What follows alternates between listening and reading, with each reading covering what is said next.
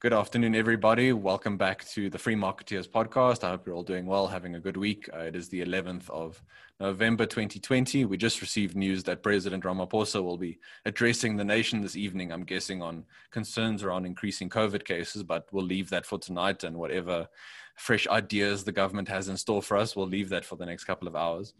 In this episode, I'm joined by a very, very special guest, someone who I admire very much with his research, his insights, the sort of track record he's built over the years, someone who we work with closely at the Free Market Foundation. We're joined by Fred McMahon from the Fraser Institute. Fred, thank you so much for being here. Thank you, Chris, for inviting me, and let me compliment you and the Free Market Foundation. You do just terrific work in South Africa. If South Africa is to have a brighter future, you'll be a large part of the reason why. Thank you. We really appreciate that. And I mean, we do the work we do in the hopes that we can increase the quality of life of all South Africans, that economic freedom and prosperity isn't just the purview of the few. And in that vein, today, you're going to talk to us about the Economic Freedom of the World report that is produced every year by the Fraser Institute. For anyone interested in articles and press releases on that, you can find that on our website. I'll link to that in the description below. So Fred, I thought I would give the floor to you to talk about the EFW, economic freedom broadly, and why it's so important for governments and indeed citizens to understand why the concept is so important for their lives. Well, thank you, Chris. The order of attack today is a description of what economic freedom is, why it's important. Then we'll look at Africa and South Africa. And if we have time, I'll take a quick look at what history tells us about the world's reaction to a crisis. You can't say a crisis like COVID because we've never had a crisis like COVID, but a crisis in general. Individuals have economic freedom when the property they acquire without the use of force, fraud, or theft is protected from physical invasions by others. They are free to use, exchange, or give their property as long as their actions do not violate the identical rights of others. Now that's kind of complicated way of saying that economic freedom means that you and your family make their own economic decisions, where to work, when to start a business, what to buy, make their own economic decisions without interference from an overly powerful government or crony capitalists. We look at 5 areas in measuring economic freedom: size of government and taxation. If government taxes a disproportionate amount of your property away, then they violate your economic freedom. Private property and the rule of law. This is doubtless the most important of the 5 areas. It is the foundation for economic freedom, unless all individuals, regardless of whether they are rich or poor, weak or powerful, what group they belong to or what religion they follow, unless the rule of law protects all equally, the rich and the powerful will limit the economic freedom of those who are less powerful and poorer. Sound money, this is simply sound money. Government can tax away, government can take your property away through inflation as easily as it can through taxation. So sound money means that your currency maintains its value and your property therefore maintains its value. Trade regulation and tariffs. People in South Africa should be able to buy and sell to anyone in South Africa and to anyone around the world. Regulation of business, labor, and capital markets. You should be able to start a business when you wish and close it when you wish. Work for whom you wish and hire whom you wish. Borrow from whom you wish and lend to whom you wish. Why is economic freedom important? Well, economic freedom is important intrinsically, just like the freedom of speech is important. Individuals should have the right, the intrinsic right, to make their own decisions. But economic freedom has practical implications too. As we've seen throughout history, the drive and ingenuity free individuals, free to make their own decisions, to start their own businesses, create a much faster and wider path to growth and prosperity. All you have to do is look around the world to see that. But they're also important for other freedoms. If you're beholden to a greedy, crony capitalist elite, you can't make your, and they have power over you because they can determine whether, or powerful government, and they have power over you because they can determine whether you get a job, whether you're able to start a business, even whether you're able to travel, whether you're able to feed and clothe your family. Then they have all sorts of power over you to suppress other freedoms. If you're economically free and making your own way, and your decisions are your decisions and you are not dependent on government or the powerful, then you can express your other freedoms, freedom of speech without fear, freedom of association. But economic freedom also changes the very dynamic of a society. If you're in a society without economic freedom, controlled by government or crony elites, then people get ahead by making other people worse off, by stopping them from competing with them, by limiting the range of goods and services they can get, by cementing their own power at the expense of others. So without economic freedom, people get ahead by making folks worse off.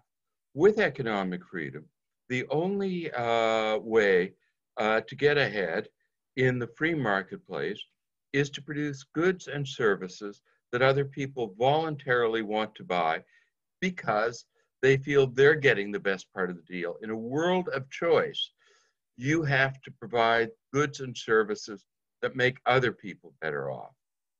So you go from a society without economic freedom, where you get ahead by making people worse off, to society with economic freedom, where you get ahead by making people better off. And that changes the whole dynamics of society. It increases trust in civil society. So economic freedom is important intrinsically. It's important for economic growth and prosperity, and it's important for a number of other positive outcomes. The Economic Freedom of the World report, with authors James Gortney, Bob Lawson, Josh Hall, and Ryan Murphy, is an annual report.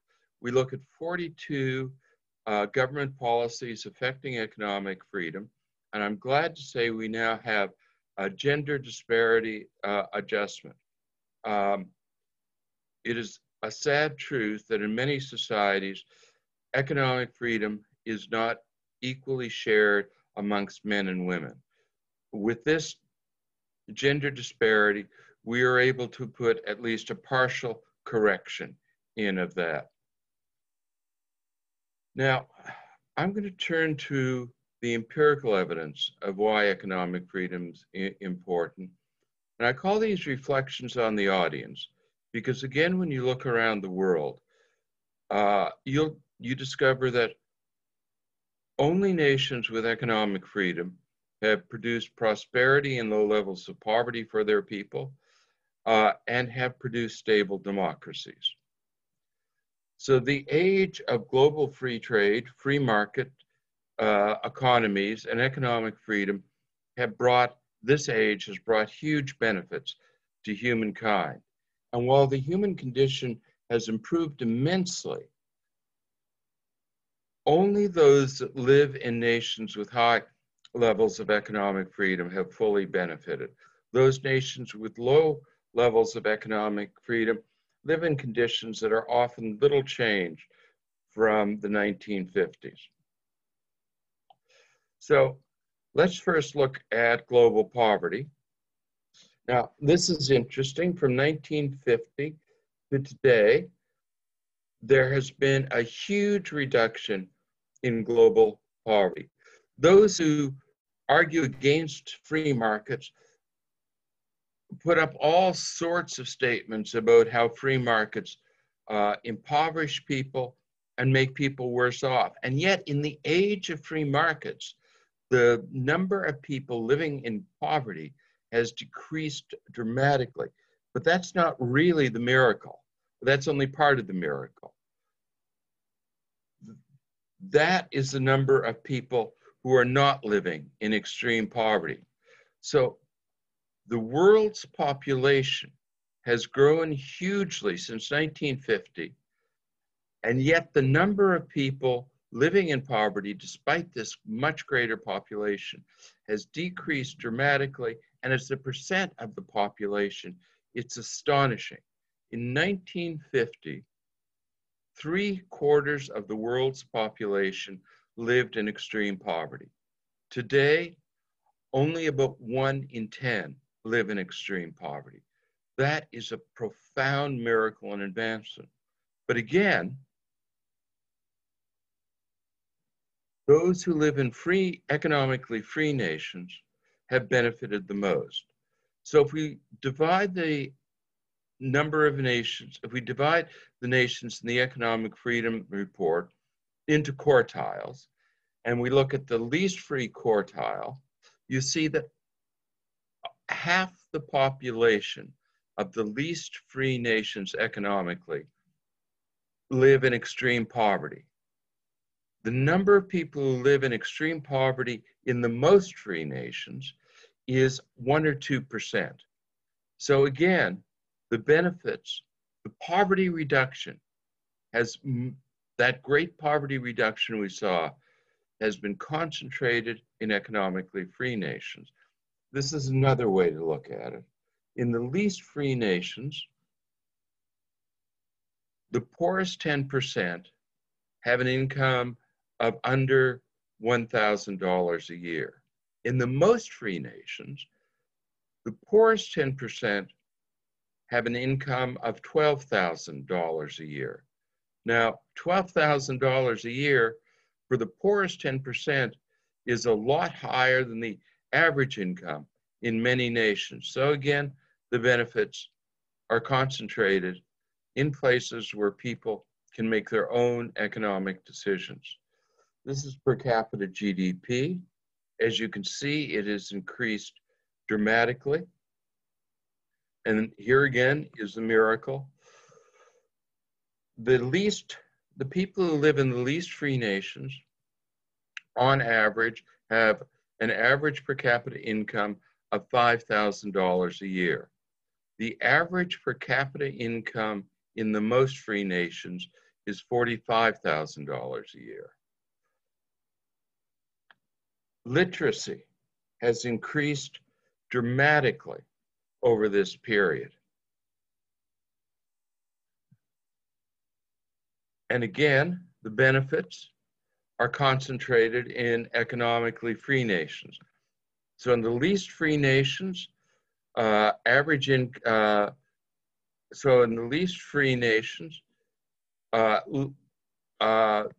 level of literacy is only about 75% of the population. And there's a huge gap between the literacy of men and women, girls and boys, where in the most free nations, there is almost no gap, and 95% of the population are literate. Life expectancy has increased dramatically. In 1950, the average person lived to be about 47 years of age. Now it's about 73 years of age. And again, the concentrations are in the most free nations. The least free nations, the average life expectancy is about 65. In the most free nations, it's about 81. Given that I am now over 65, I'm glad that I grew up in a nation with a high level of economic freedom in Canada. Now, this just puts in words what I was saying about how the benefits are captured in the most free nation. Now, one last thing before I move on. People who oppose free markets tend to now realize that free markets do, in fact, produce higher levels of prosperity. But they say, Ah, that doesn't matter. What really matters is life satisfaction, happiness. And who could be happy in a dog-eat-dog free market world? Well, as it turns out, levels of life satisfaction are considerably higher in free market economies. And much to the surprise of the sociologists who conducted what is becoming fairly extensive research on what causes happiness or life satisfaction, only two factors show up as causation, and that is health and economic freedom. If you get a raise and make more money, you're happier for a little while, and then you subside back to your previous level of happiness. But if you're healthy, you stay happier than if you're unhealthy.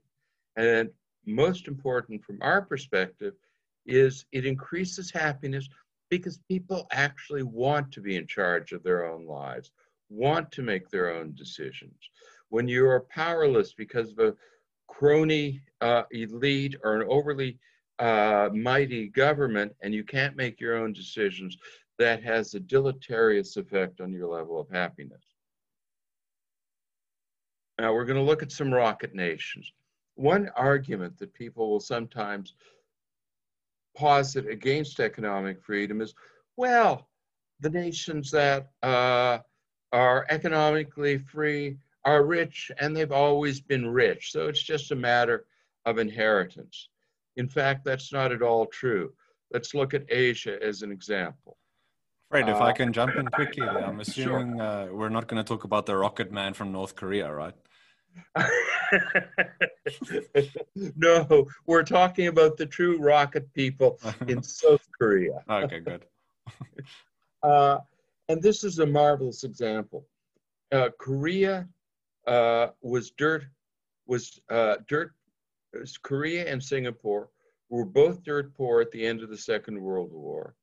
Both had been devastated and ripped apart with almost all their infrastructure destroyed. Horrible, horrible conditions. They were two of the poorest places on earth. And then Korea had to go through a violent civil war. So these were places that certainly did not start rich.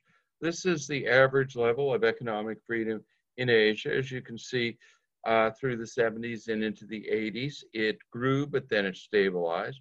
This is the economic freedom of Korea. And as you can see, it had a bit of a slow start, but then it took off and much surpassed the average level of economic freedom in Asia. And then Singapore, which has traditionally been the second highest rated nation in economic freedom, is way, way ahead of the Asian average and way, way ahead of South Korea. Now, what does that mean as far as income goes? Well, the average income in Asia hasn't really, it has increased, but it's still very low, only about $5,000 per person. But look what's happened to the average income in South Korea. South Korea went from a devastated economy, devastated and divided country, to having first world levels of prosperity. And because economic freedom encourages democracy, it also has first world levels of freedom and democracy. But then look at Singapore, a tiny spit of land, a city built on a swamp. Look what's happened to that with its high level of economic freedom.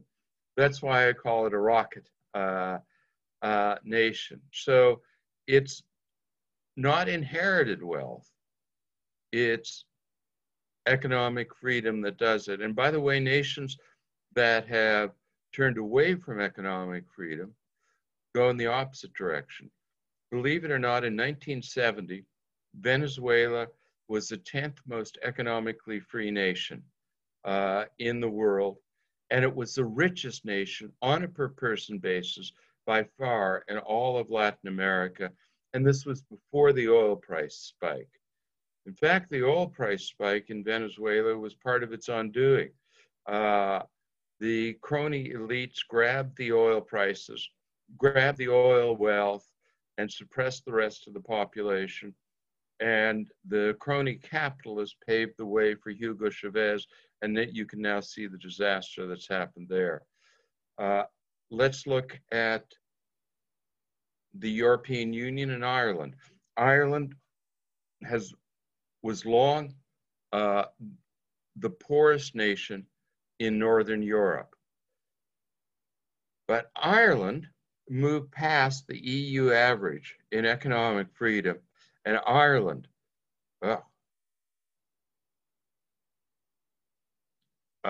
every once in a while, my PowerPoint presentation takes on a life of its own and replaces the slide. What you should see on this screen is Ireland below the level of economic prosperity in the European Union, and then taking off like a rocket ship, and also recovering. It was one of the worst nations hit by the financial crisis, and it's recovered strongly. In fact, that arrow is supposed to show what happened before and after the financial crisis. Okay, so we'll look at Africa and South Africa. Economic freedom in sub-Saharan Africa since 1980 has increased somewhat. Botswana has long had the highest level of economic freedom in Africa. It no longer does. It's been surpassed by Mauritius and sometimes Rwanda. But over the course of history, it's had, on average, the highest level in sub-Saharan Africa. And of course, you know what's happened with South Africa. It moved up quickly at the end of apartheid, but then it stagnated and has fallen. So the average income in Africa has been pretty stagnant. It's moved up a little bit since 1960, but not terrific. And there we have another rocket nation. That's Botswana. Now, Botswana has diamonds, but there are a lot of African nations with a lot of resources, and only Botswana, with its economic freedom, has really used them to benefit the people. No one says, Nigeria, what a great rich nation because it has oil and gas. Botswana is a great rich nation, not because it has just diamonds, but because it has economic freedom and its people have been able to build.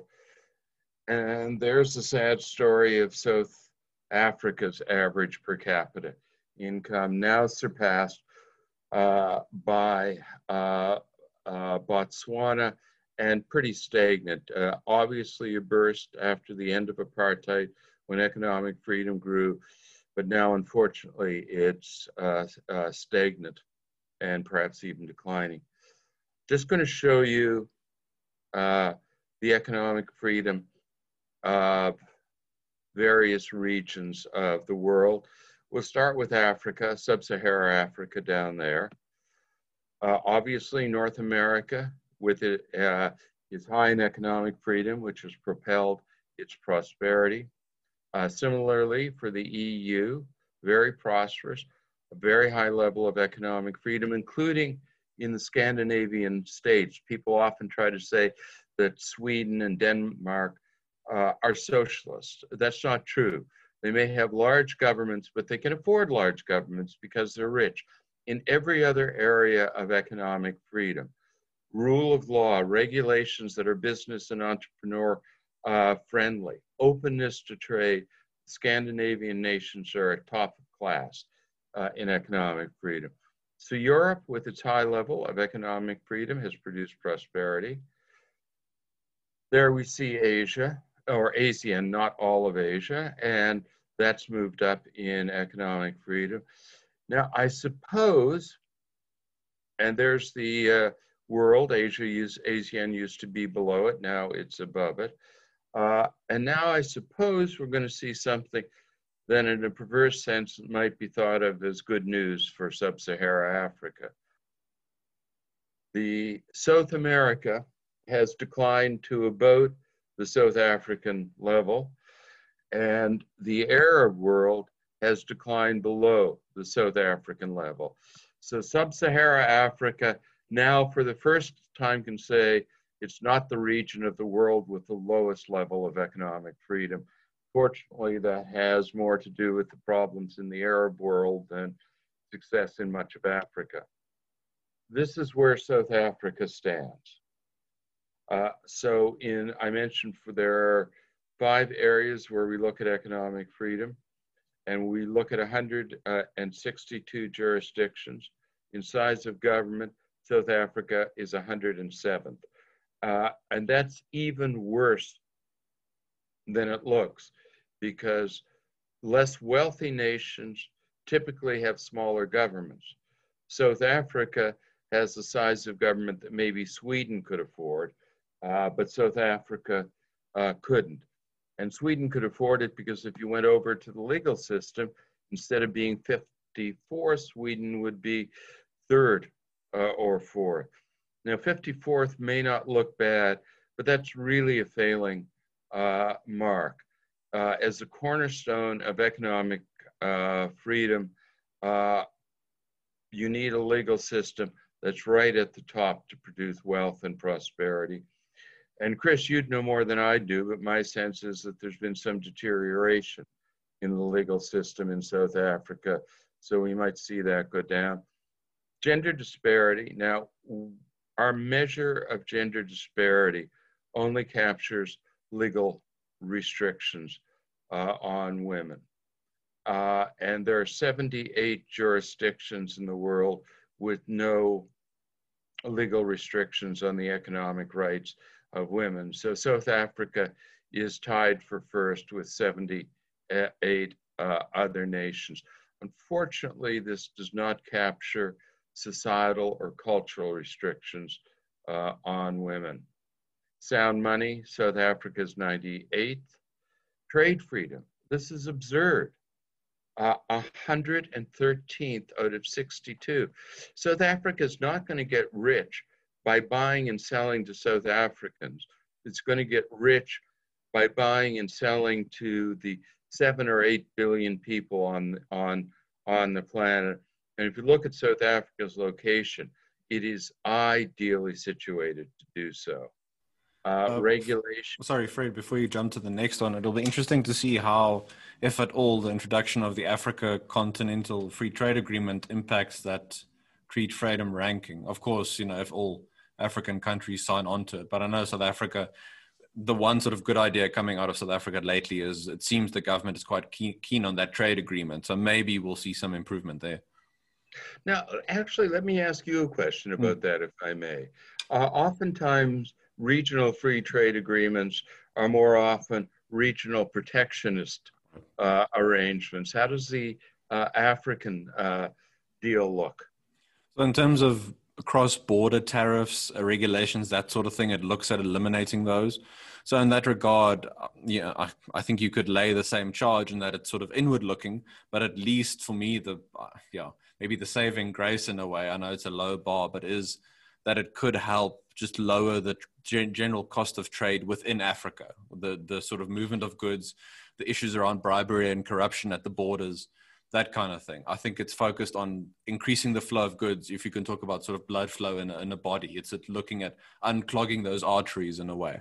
I think it will, if all the African countries sign on, and I think Nigeria still hasn't, so that's obviously a big one that needs to ratify this agreement. If someone like Nigeria signs on, then you can have Africa maybe looking at negotiating with the EU, with the US and Canada, with the Asian countries, that sort of thing, and then looking at trade agreements more broadly. But I think for now, it's focused on increasing intra-Africa trade. Well, that would be an advance. As you probably know, the two regions in the world with the smallest level of intra-regional trade are Sub-Saharan Africa and the Arab world. Mm-hmm. So at least opening to the broader market would be an advance. So dividing up regulation into 3 areas. In credit regulations, South Africa is 52nd. Labor regulations, 81st. And this labor regulations are tremendously important. people want to argue that a heavily regulated labor market protects workers. As a matter of fact, it is horrible news for workers. I'll just take perhaps the strongest example of that. Regulations that stop businesses from firing workers. That means businesses actually don't create jobs. If when you hire someone, you cannot fire them, even if your business collapses or they're a bad employee, you tend not to hire anyone because you're stuck with them forever. And in fact, people can be driven into bankruptcy paying employees in a downturn that they cannot afford to pay. And business regulations, horrible sand in the gears for starting businesses and creating jobs and prosperity. And those two areas are fairly easy to improve.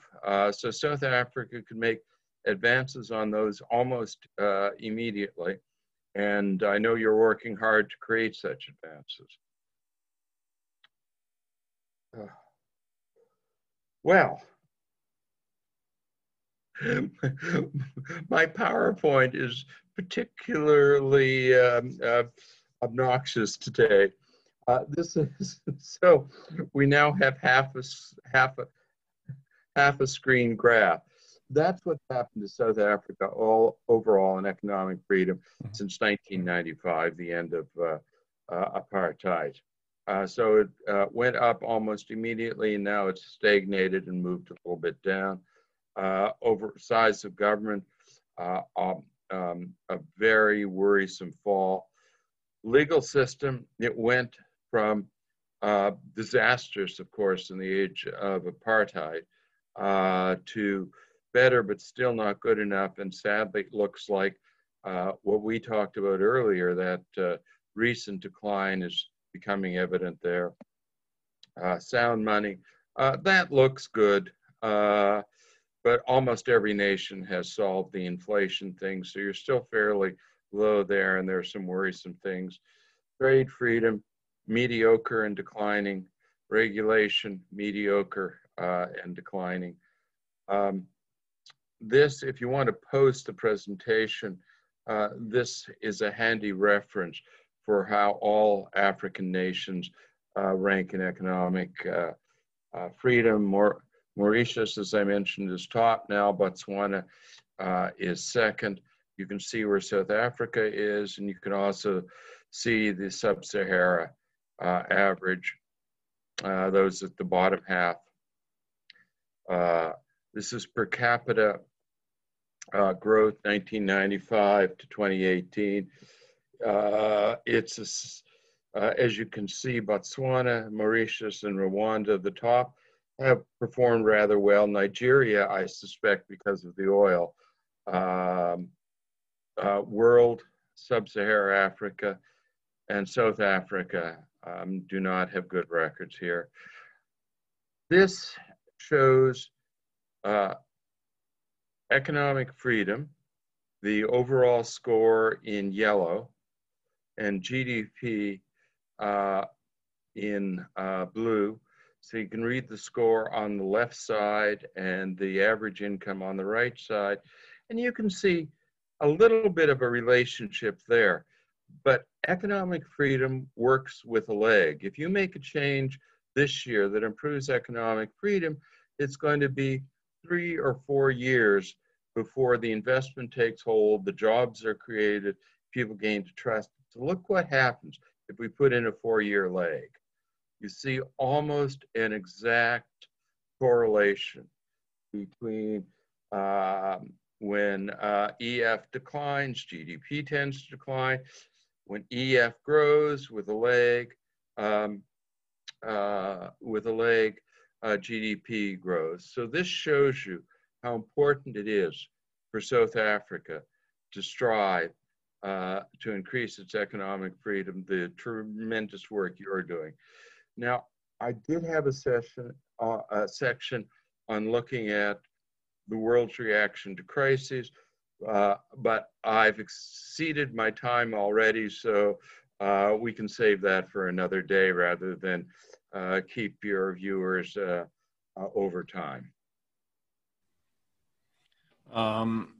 I mean, yeah, I have a few questions that jump to mind. Well, first of all, thanks for that. I think a wealth of information, and for people, you know, who sometimes when we talk about maybe what strikes people as abstract concepts like economic freedom, they don't always realize how it impacts their lives. But here you can see in the hard data, in the hard numbers, the more economic freedom your country has, the better off people's quality of life tends to be. Of course, there's all sorts of factors involved and variables, but it's a general, you know, that's sort of how it works. So I just thought I'd ask you just about COVID. I'm assuming what you talked about, the lag and that sort of thing, your general, I guess, impression, if you would like to touch on that for a minute or two, just how lockdowns will influence, I guess, economic freedom in the years to come. Of course, we know the impact has been hard this year, but how you think it'll impact what the EFW shows us maybe in 5 years' time or 10 years' time. Sure. Well, I won't go through the presentation, but I'll just briefly describe it. I looked at financial crisis. So there have been the Asian financial crisis, Latin American financial crisis. There were 3 separate crises that hit Scandinavian nations, and of course the 2007, 2008, 2009 financial crisis. And this will surprise people, but in all those cases, economic freedom declined marginally at the time of the crisis. That won't surprise people. What will surprise people is that it increased in all nations thereafter, particularly in Scandinavian nations. When they recovered from their banking crises, there was a significant increase in economic freedom because Scandinavians realized that it was lack of economic freedom that was hobbling their economies. Now, the one non-financial crisis that I looked at was the Arab Spring. So that's a social and political crisis, albeit with economic underpinnings, but it was mainly a social political crisis. After that, economic freedom fell throughout the Arab world as governments, frightened by the Arab Spring, sought to increase control thereafter. That provides only the sketchiest bit of evidence for what will happen after the COVID crisis. A little bit of insight, but not a lot. Here are the dangers. Governments all over the world are increasing their role in the economy. It is going to be very difficult for those governments to back out of that role in the economy afterwards. All sorts of job subsidy programs and so.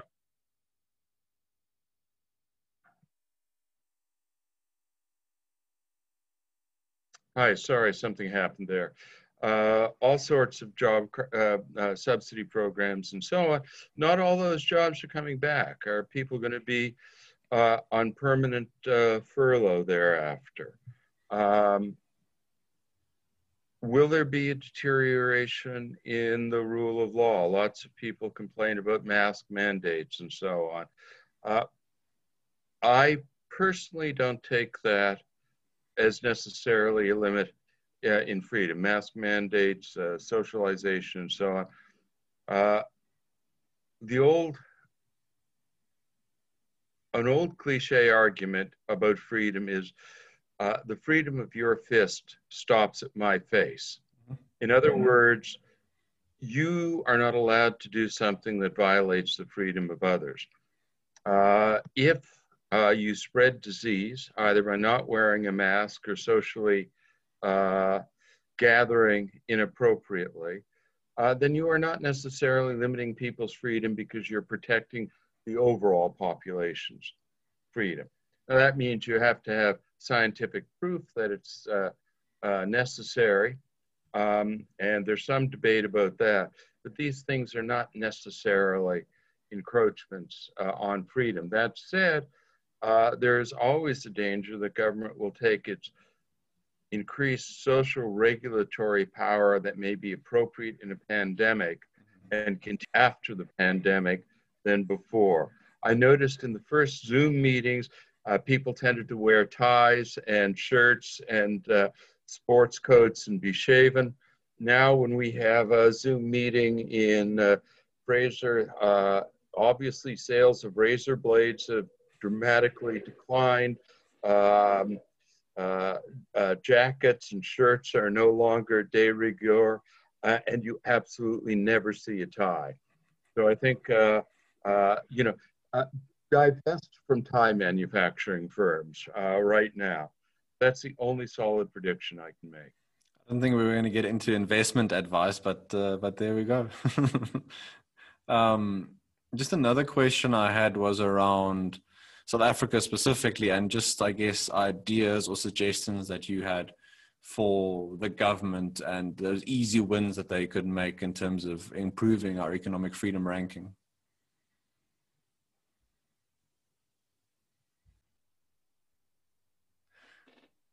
I didn't expect we'd get into investment advice on this episode, but there we go.